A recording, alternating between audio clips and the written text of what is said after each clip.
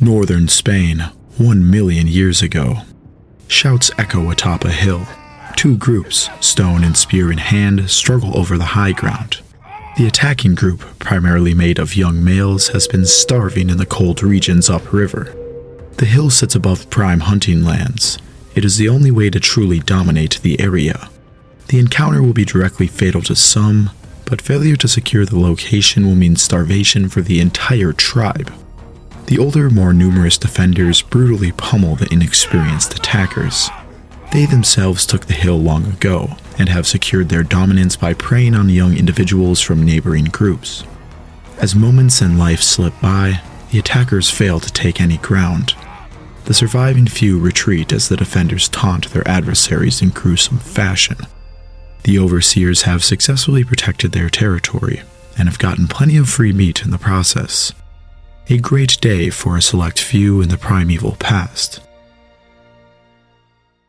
Homo antecessor was a pioneering species at a time when most hominins were restricted to areas where the sun shined bright. They inhabited the frigid lands of the north not with technology such as fire, but with just pure grit. The remains they left behind tell a dark tale of struggle and conflict. Their world was one of flesh and stone, of tooth and claw. Though we may never be able to relate to them, they put our own beliefs in perspective and expand the possibilities of what it means to be human, inherently including them in the greatest story ever told. Now it is time to talk about everything we know about the mysterious remains we call Homo antecessor. The Atapuerca Mountains of northern Spain have long been known for their abundant fossil remains. In 1966, archaeologist Francisco Jorda Cerda was the first to recover evidence of a primeval presence of early man.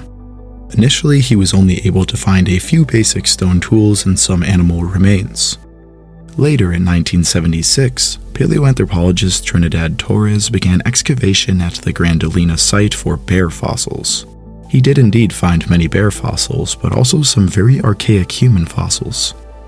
An extensive excavation of the area was made, and finally in 1992, significant human fossils were found.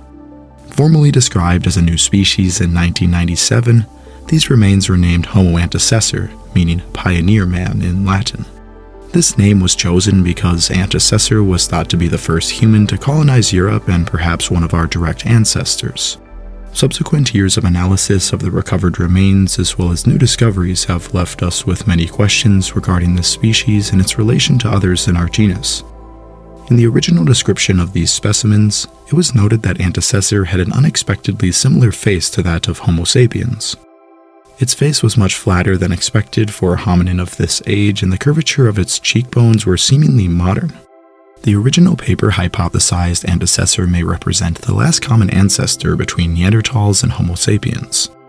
This assertion was mainly based on facial anatomy, an aspect of antecessor which has played a key role in our understanding of it. In 2007, primatologist Esteban Sarmiento and colleagues proposed that antecessor may not be a distinct species, but rather a distinct variety of Homo heidelbergensis. Homo heidelbergensis remains are known throughout Europe starting around 700,000 years ago, which is quite close in time to Homo antecessor, which appeared around 1.4 million years ago but disappeared from the fossil record about 770,000 years ago. It appeared that antecessor could even be ancestral to European heidelbergensis, considering that they were fairly similar and were certainly the first in Western Europe. Though two subsequent studies, one in 2009 and one in 2012, convincingly determined that antecessor was not ancestral to heidelbergensis and belonged to an early offshoot from Africa. Paleoanthropologist Richard Klein stated that antecessor was an offshoot of Homo ergaster that disappeared after a failed attempt to colonize southern Europe. One of the biggest problems with understanding the facial morphology of this species was due to the fact that most of our cranial remains belong to juveniles. The apparent flatness and other seemingly modern features may have disappeared with maturity, as they do even with chimp or gorilla infants. In 2013, Sarah Friedlein and colleagues suggested that the seemingly modern flat face seen in antecessor did not disappear with maturity. They also found evidence that flat faces have independently developed several times in our genus. A 2017 study found that antecessor was likely not a modern human ancestor and split before the Homo sapien and Neanderthal split. In an amazing 2020 study, Researchers were able to sequence ancient proteins from the enamel of an 800,000-year-old Homo antecessor tooth. They compared the data with proteins from modern human and other archaic species. The data proved that Homo antecessor was far too different to belong to the same branch as modern humans, Neanderthals, or Denisovans. This proved the idea that Homo antecessor represents an early offshoot from Africa that did not contribute to future hominin species. This study was also quite significant because it displayed how studying ancient proteins can allow us to look deep within the Paleolithic. DNA itself degrades quickly and becomes unreadable in a few 100,000 years. The oldest DNA sequenced is 430,000 years old, while the oldest proteins ever sequenced come from a 1.9 million-year-old ape from China. Though sequencing ancient proteins is not nearly as accurate as DNA and often requires accompanying evidence to reach certain conclusions. To conclude, antecessor is not one of our ancestors, and are rather an early offshoot from Homo erectus or ergaster. They may have spread into Iberia from North Africa by crossing the Strait of Gibraltar. In the modern day, this would only be an 8-mile or 13-kilometer swim. This distance has of course varied throughout ice ages and geological activity. It is plausible that this is how antecessor found itself in Europe seemingly before all other hominins. The oldest remains of antecessor was a jawbone dated to 1.22 million years ago, but part of the upper jaw of another individual has dated to 1.4 million years ago. This is by far the earliest remains of hominins in Europe. The only other hominins that would come close would be the 1.8 million-year-old Dmanisi hominins from Georgia. Though this is not really Europe by most standards, it is quite far north for the time with a similar environment. So far, Homo antecessor has only been discovered in Iberia, specifically northern Spain, but it may have been much more widespread. A 2001 paper postulated that Homo ergaster remains from Algeria may represent the same population, though a later 2007 paper found that these remains were more similar to other African populations. Still, this paper supports the possibility that antecessor had roots in North Africa. The stone tool assemblages found at antecessor sites are fairly similar to some contemporary sites found in Europe. It is possible that antecessor was the creator of these tools as well, though remains would have to be found to support this. Hominin footprints dating to 1.2 million to 800,000 years ago in England could be attributed to antecessor considering they are the only known hominins in Europe at this time. Though this evidence is only circumstantial, it may prove that Homo antecessor was much more widespread than we currently have evidence for. Now that we have a better understanding of where this hominin belongs in the story of our genus, we should talk about what remains we actually uncovered. We have uncovered about 80 fragmentary fossils in at least 6 different individuals. The most significant skeletal evidence recovered was from the type specimen ATD6-69. The remains consist of partial skeletal evidence of what appears to be a 10 to 11-year-old child. Its face is completely flat, unlike most Middle Pleistocene humans, and quite similar to modern humans and East Asian Middle Pleistocene humans. Its cheekbones are also strikingly modern and unlike European Heidelbergensis. As mentioned earlier, cranial structure can change a lot with maturity. It was determined in 2013 that the characteristics seen in this specimen would still be present in an adult individual. What is so interesting about Homo antecessor's skull is that it suggests that the modern human face shape has evolved and disappeared more than once in our genus. Graphs showing simplified linear evolution of humans getting smaller jaws and flatter faces are not necessarily accurate. Evolution is of course not linear, and this is exactly what we would expect to find in the fossil record. Seemingly modern-looking facial features on hominins that are anything but. The reason antecessor had a flat face likely has to do with its diet and therefore likely its environment. Other features of their skull were quite archaic, such as their parietal bones, which are flattened with a tent-like profile as we see in Homo erectus specimens. They also had very prominent brow ridges. Their lower mandible was quite gracile and they have unusual dentition. Their upper incisors are shovel-shaped, an expected trait of Eurasian hominins, and their upper molars have more modern traits typically seen in Neanderthals. Conversely, their lower molars and premolars are quite archaic. They also do not have a retromolar space, a large gap behind the last molar. Unfortunately, we do not have this gap either, and our modern diets have caused us to often need surgery to prevent our wisdom teeth from messing up the rest of our teeth. Homo antecessor would have not needed such a surgery, just as pre-agricultural humans did not. Overall, their dentition displays a strange suite of derived and archaic traits, but nothing too unexpected. Moving up to their brain, we have a good amount to wonder. The remains of ATD 6-15, not to be confused with ATD 6-69, does preserve part of the cranium, though this individual was also quite young, likely around 11 years old. Still, it had an estimated brain volume of about 1,000 cubic centimeters. This is fairly large considering that modern humans average 1,270 cubic centimeters for males and 1,130 cubic centimeters for females. Adult antecessor individuals may very well have had about the same size brains as we do, though of course the size of the brain does not necessarily determine intelligence. Our limited remains do not tell us much about the organization of their brains. Antecessors certainly had a large brain for the time, though subsequent hominins like Homo heidelbergensis had similar-sized brains, and so did even some Homo erectus. A 2010 study looked closely at the mandible of a 5 to 6-year-old Homo antecessor. It found that the molars barely had any wear on them, which suggests that they erupted shortly before the individual died.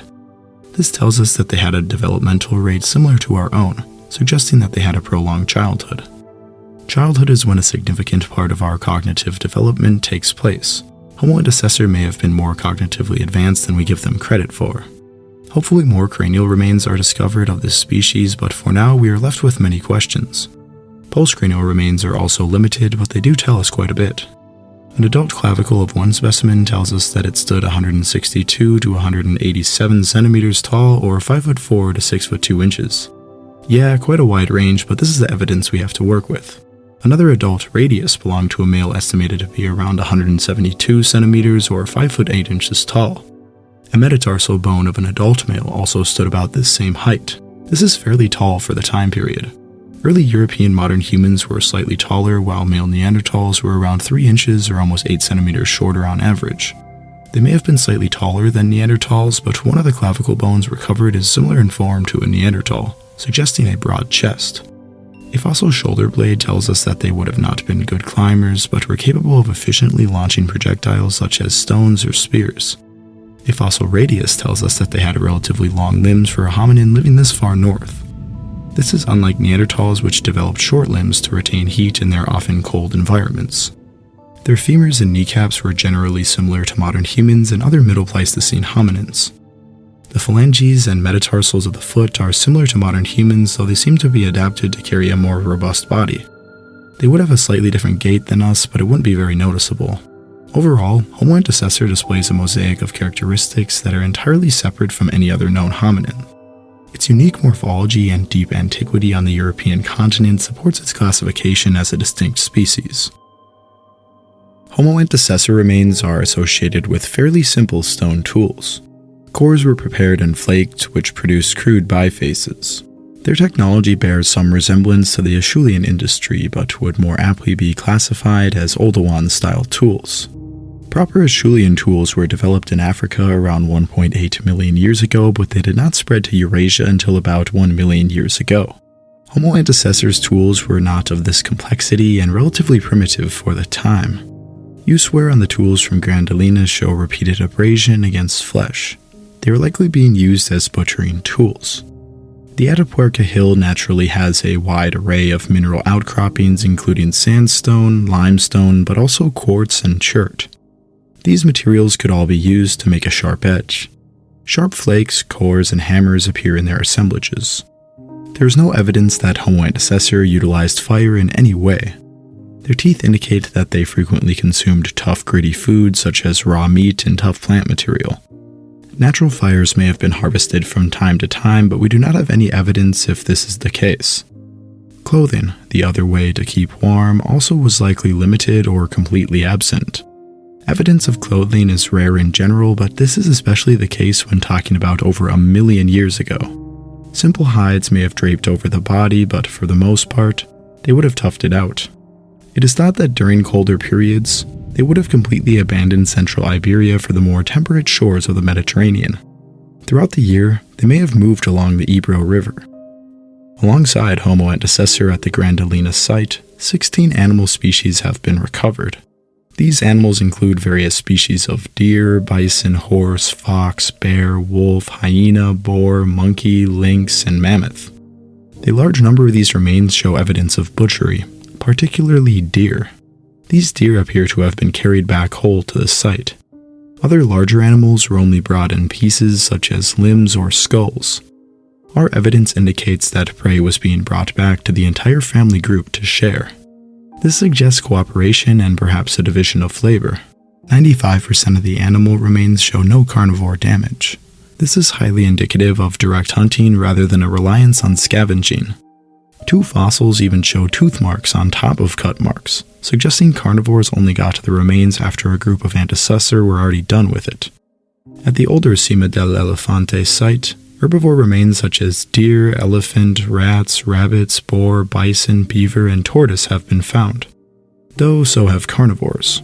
Canids, bear, fox, a big cat, and lynx have been found. Some bones of large herbivores from the site were cracked open to get access to the marrow, and other bones have cut marks. This brings up interesting questions about this species. How did they obtain these animals?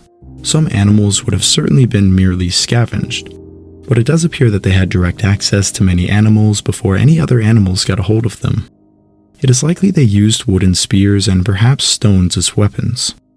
Their stone tools certainly could have shaped simple or even more refined spears. Wooden spears can even simply be made by breaking a stick into a jagged edge. A plain old stone could have also functioned as an ambush weapon for throwing or even just bashing. Their shoulders and overall morphology would have certainly allowed them to powerfully throw. Considering the amount of prey animals we find at their site, it is clear that they were quite deadly hunters. They even appear to have hunted each other. An abundance of their remains, which were smashed and cut with stone tools, has made us rethink what we thought about this species and this time in human evolution. But before we understand their man-eating tendencies, we must understand the bigger picture of the finds at Atapuerca.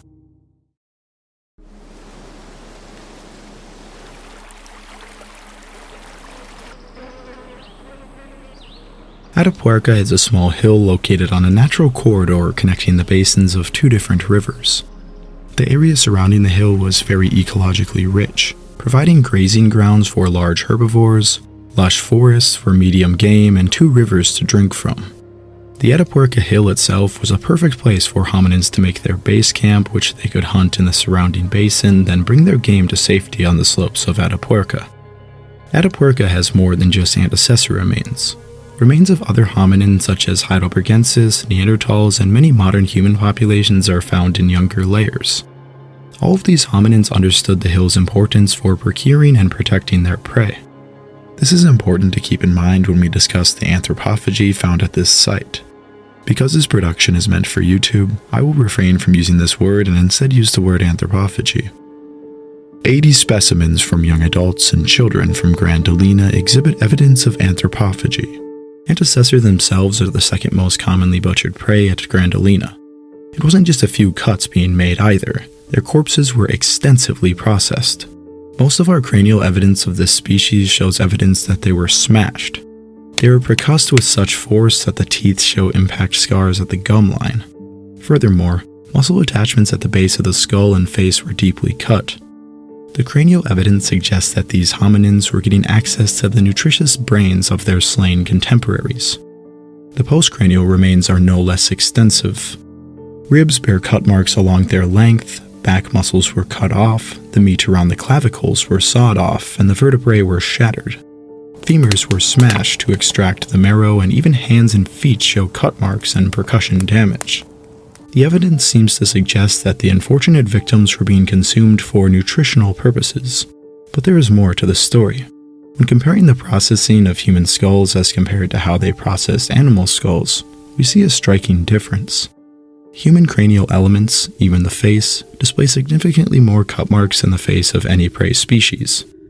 When this has occurred in populations of modern humans, it is strongly associated with exoanthropophagy. Exoanthropophagy is a form of anthropophagy where the victim is from someone beyond their social group, typically from a nearby group of competitors or enemies.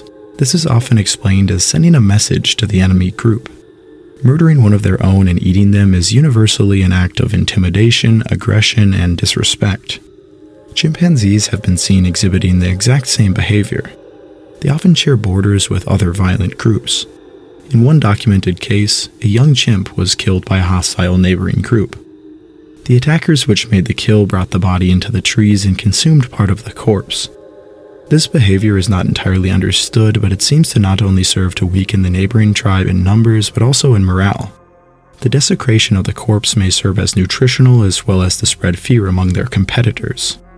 When looking back at our evidence of this behavior in Homo antecessor, we are left with many questions. There are a few main possibilities. The evidence may support violent exoanthropophagy, starvation-induced nutritional anthropophagy, or just endoanthropophagy. The first possibility takes into account the context of the site. Atapuerca has been a bountiful base camp for well over 1 million years. It is possible this prized territory was fought over to get control of the defensible high ground from which control over the surrounding area could be established. The abundance of young individuals that were consumed may support the idea that they were specifically targeted and consumed in a similar way to the behavior we have observed in chimpanzees and ancient modern human cultures. The heavily processed facial remains are also quite characteristic of violent exoanthropophagy. However, it is possible that the people of Atapuerca simply ate members of rival groups or their own due to starvation. The abundance of cut marks on the face of the butchered remains could also be evidence of inexperienced butchers. Humans have a much different morphology than the typical prey animals of these groups. It is possible that the cut marks simply represent a lack of experience butchering humans. A 2019 study explained the youthful demographic of these victims as the expected average demographic of hunter-gatherer groups with a high mortality rate, meaning the average antecessor was a young adult or child since their world was so deadly. It is hard to rule out the possibility that these people were just starving. Though plenty of game, large and small, is found in their lairs and the antecessor individuals do not appear to have been starving. The last option would be endoanthropophagy. Endoanthropophagy, consuming individuals from within a group, is common throughout human species. When looking to chimpanzees once again, documented cases have been seen of adult individuals, male and female, killing infants and then partially eating them. The reason for this is also not entirely understood, though it may be to eliminate competition or for some other reason beyond our understanding. Chimps are not humans, and we are obviously much closer to antecessor. The fact that antecessor were human, as in hominin, the possibility exists that these individuals were being consumed for an abstract reason. Anthropophagy has been practiced in our species probably for as long as we have existed, and certainly in more recent times. Some tribes in Papua New Guinea believed that consuming the flesh of their dead loved one was the respectful way to honor them. Why let the foul maggots consume your loved ones when your tribe could benefit from all that nutrition? The possibility exists that antecessor consumed their kin for a reason that was not malevolent. They very well may have eaten family members that met a natural end. It could have also been a way to dispose of the dead.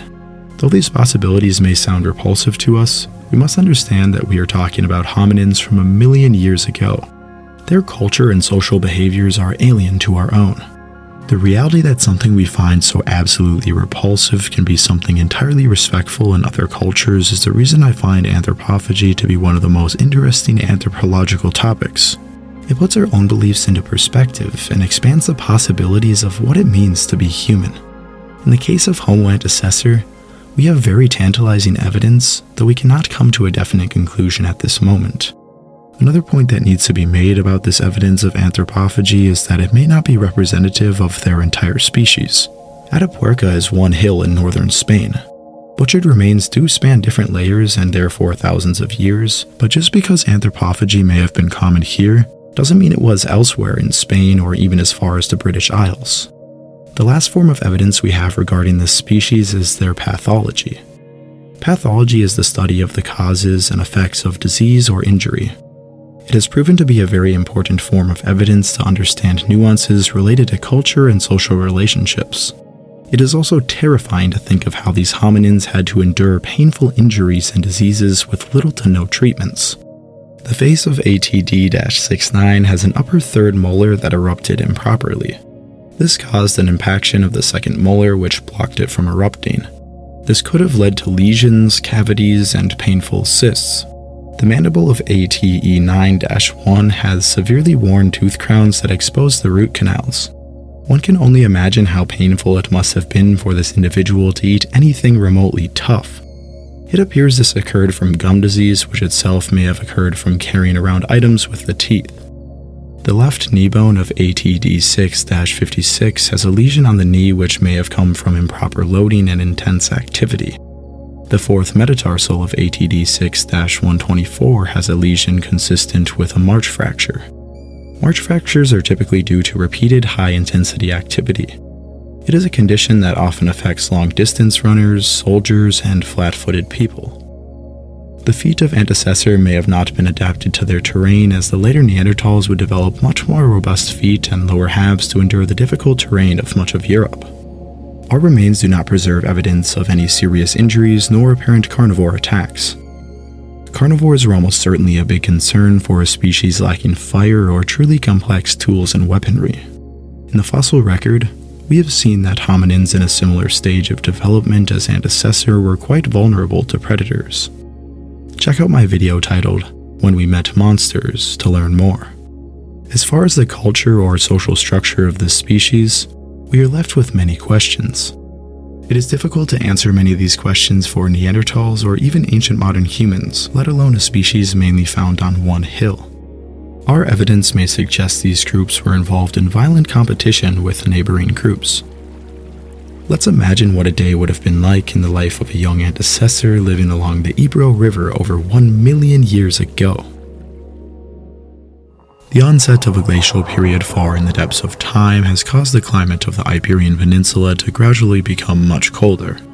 For a group of 8 antecessor located in a valley along the Ebro River, this has meant frigid winters, cool summers, and increased competition with neighboring groups. For an already mature 14-year-old antecessor, this has meant the violent demise of his younger brother along with 2 close companions. A stronger group of 15 one valley over had taken his kin by force in a midnight raid. Now his mother, sister, and 5 others live in a quiet fear. They move carefully through their small plot of earth on the lookout for any others. At night, they sleep under thick brush, and during the day they move throughout hidden trails which help them navigate the valley. Food has been scarce. 2 weeks ago, a medium-sized deer was ambushed with spear and taken. The organs were quickly eaten while much of the meat was dried in open air. Many of the bones were left uncracked for later use. Only a few of these bones remain along with some of the raw hide. For our young antecessor, he is left chewing on partially dried, rotting hide.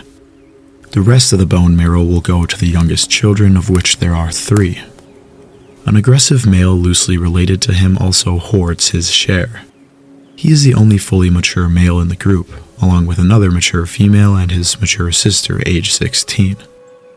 Along with our protagonist, these 3 other individuals are the only ones capable of defending against an attack.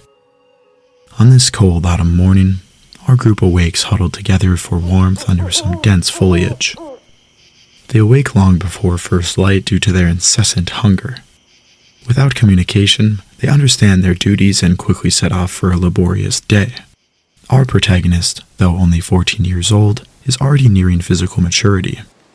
He is still weaker than the aggressive 20-year-old male who occasionally beats him down, but he is old enough to hold his own in a fight or against aggressive prey. He sets off with the older male and one of the older females. They each carry a crudely made spear with them, while our protagonist is also stuck carrying 2 additional backup spears along with a handful of sharp flint flakes. They quietly follow along their memorized path to a choke point between the neighboring valley. This valley is not home to the stronger group of 15, but rather a weaker group of 7. Due to careful surveillance, they know that this group is quite poor at hunting. They have seen deer with insufficient wounds of the gut and hindquarters. These wounds only serve to weaken the deer, which often seek refuge high on the hill separating these 2 valleys. On occasion, our group has even seen members of this group hopelessly chase the wounded animals. They are mainly young individuals who lack the maturity of figure or of experience to be able to efficiently take game. Not only does this allow our group to find these weakened animals, the possibility exists to hunt the other hunters. Understanding this, our party of 3 formidable aggressors sets up their post for the day at this choke point. Long hours go by. Various animals are seen, but none huntable. A herd of rhinos can be seen grazing near the river below. Though without 8 or more hunters, it is an impossible challenge to make one of these beasts breathless. Deer are seen in the distance, but in open plains. Approaching a deer requires extreme stealth. The hunters opt to spend hours in concealed cover than to waste calories chasing tails. At around midday, some deer run near their positions from the neighboring valley. A dozen or so take an alternate path far out of reach. Moments later, another comes limping down the trail. It is still quite fast, and far too fast for the hunters to run over to the other path. But just as predicted, the sounds of soft human footsteps crunching leaves approaches. A lone hunter, lean and full of stamina, continues the chase. He is far off from the deer, but may eventually catch up with it as its wound continues to flow. The party is not frightened nor hasty. They know this trail leads towards their home and that the trail runs along a short cliff. They silently leave their positions and march off trail to eventually try to cut the man off. However, on their way to the ambush point, they hear the unmistakable groans of death. Their neighboring hunter has made a successful kill.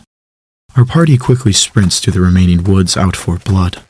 Stealth is no longer of primary concern. They must get to the carcass before he drags it away or his companions join him. After a winded sprint, they come upon him devouring the organs. His gluttony would be his downfall as our party sets up on the top of the cliff edge. While crouched over chewing on liver, a spear is thrown into his thigh, his back, and one wings his shoulder. The man is immediately immobilized before the 20-year-old male charges him with one final thrust. He lies dead alongside his quarry. For a moment in the lands of Iberia 1 million years ago, all seems well. The hunt worked out almost perfectly. The three now have enough meat to feed their kin, strengthen their children, and hunt another day. The oldest male grabs the fallen quarry and slings him over his shoulder.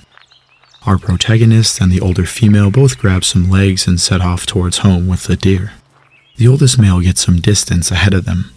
He is stronger and it is easier to carry the man than the limp deer. As the march continues, they begin to see blood on the trail. At first, they don't think much of it.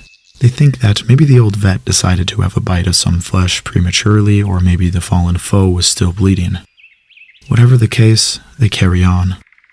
Consistently, they see a stream of blood until they come around a bend. Here they interrupt a party of 8 adults feeding on their old friend in his quarry.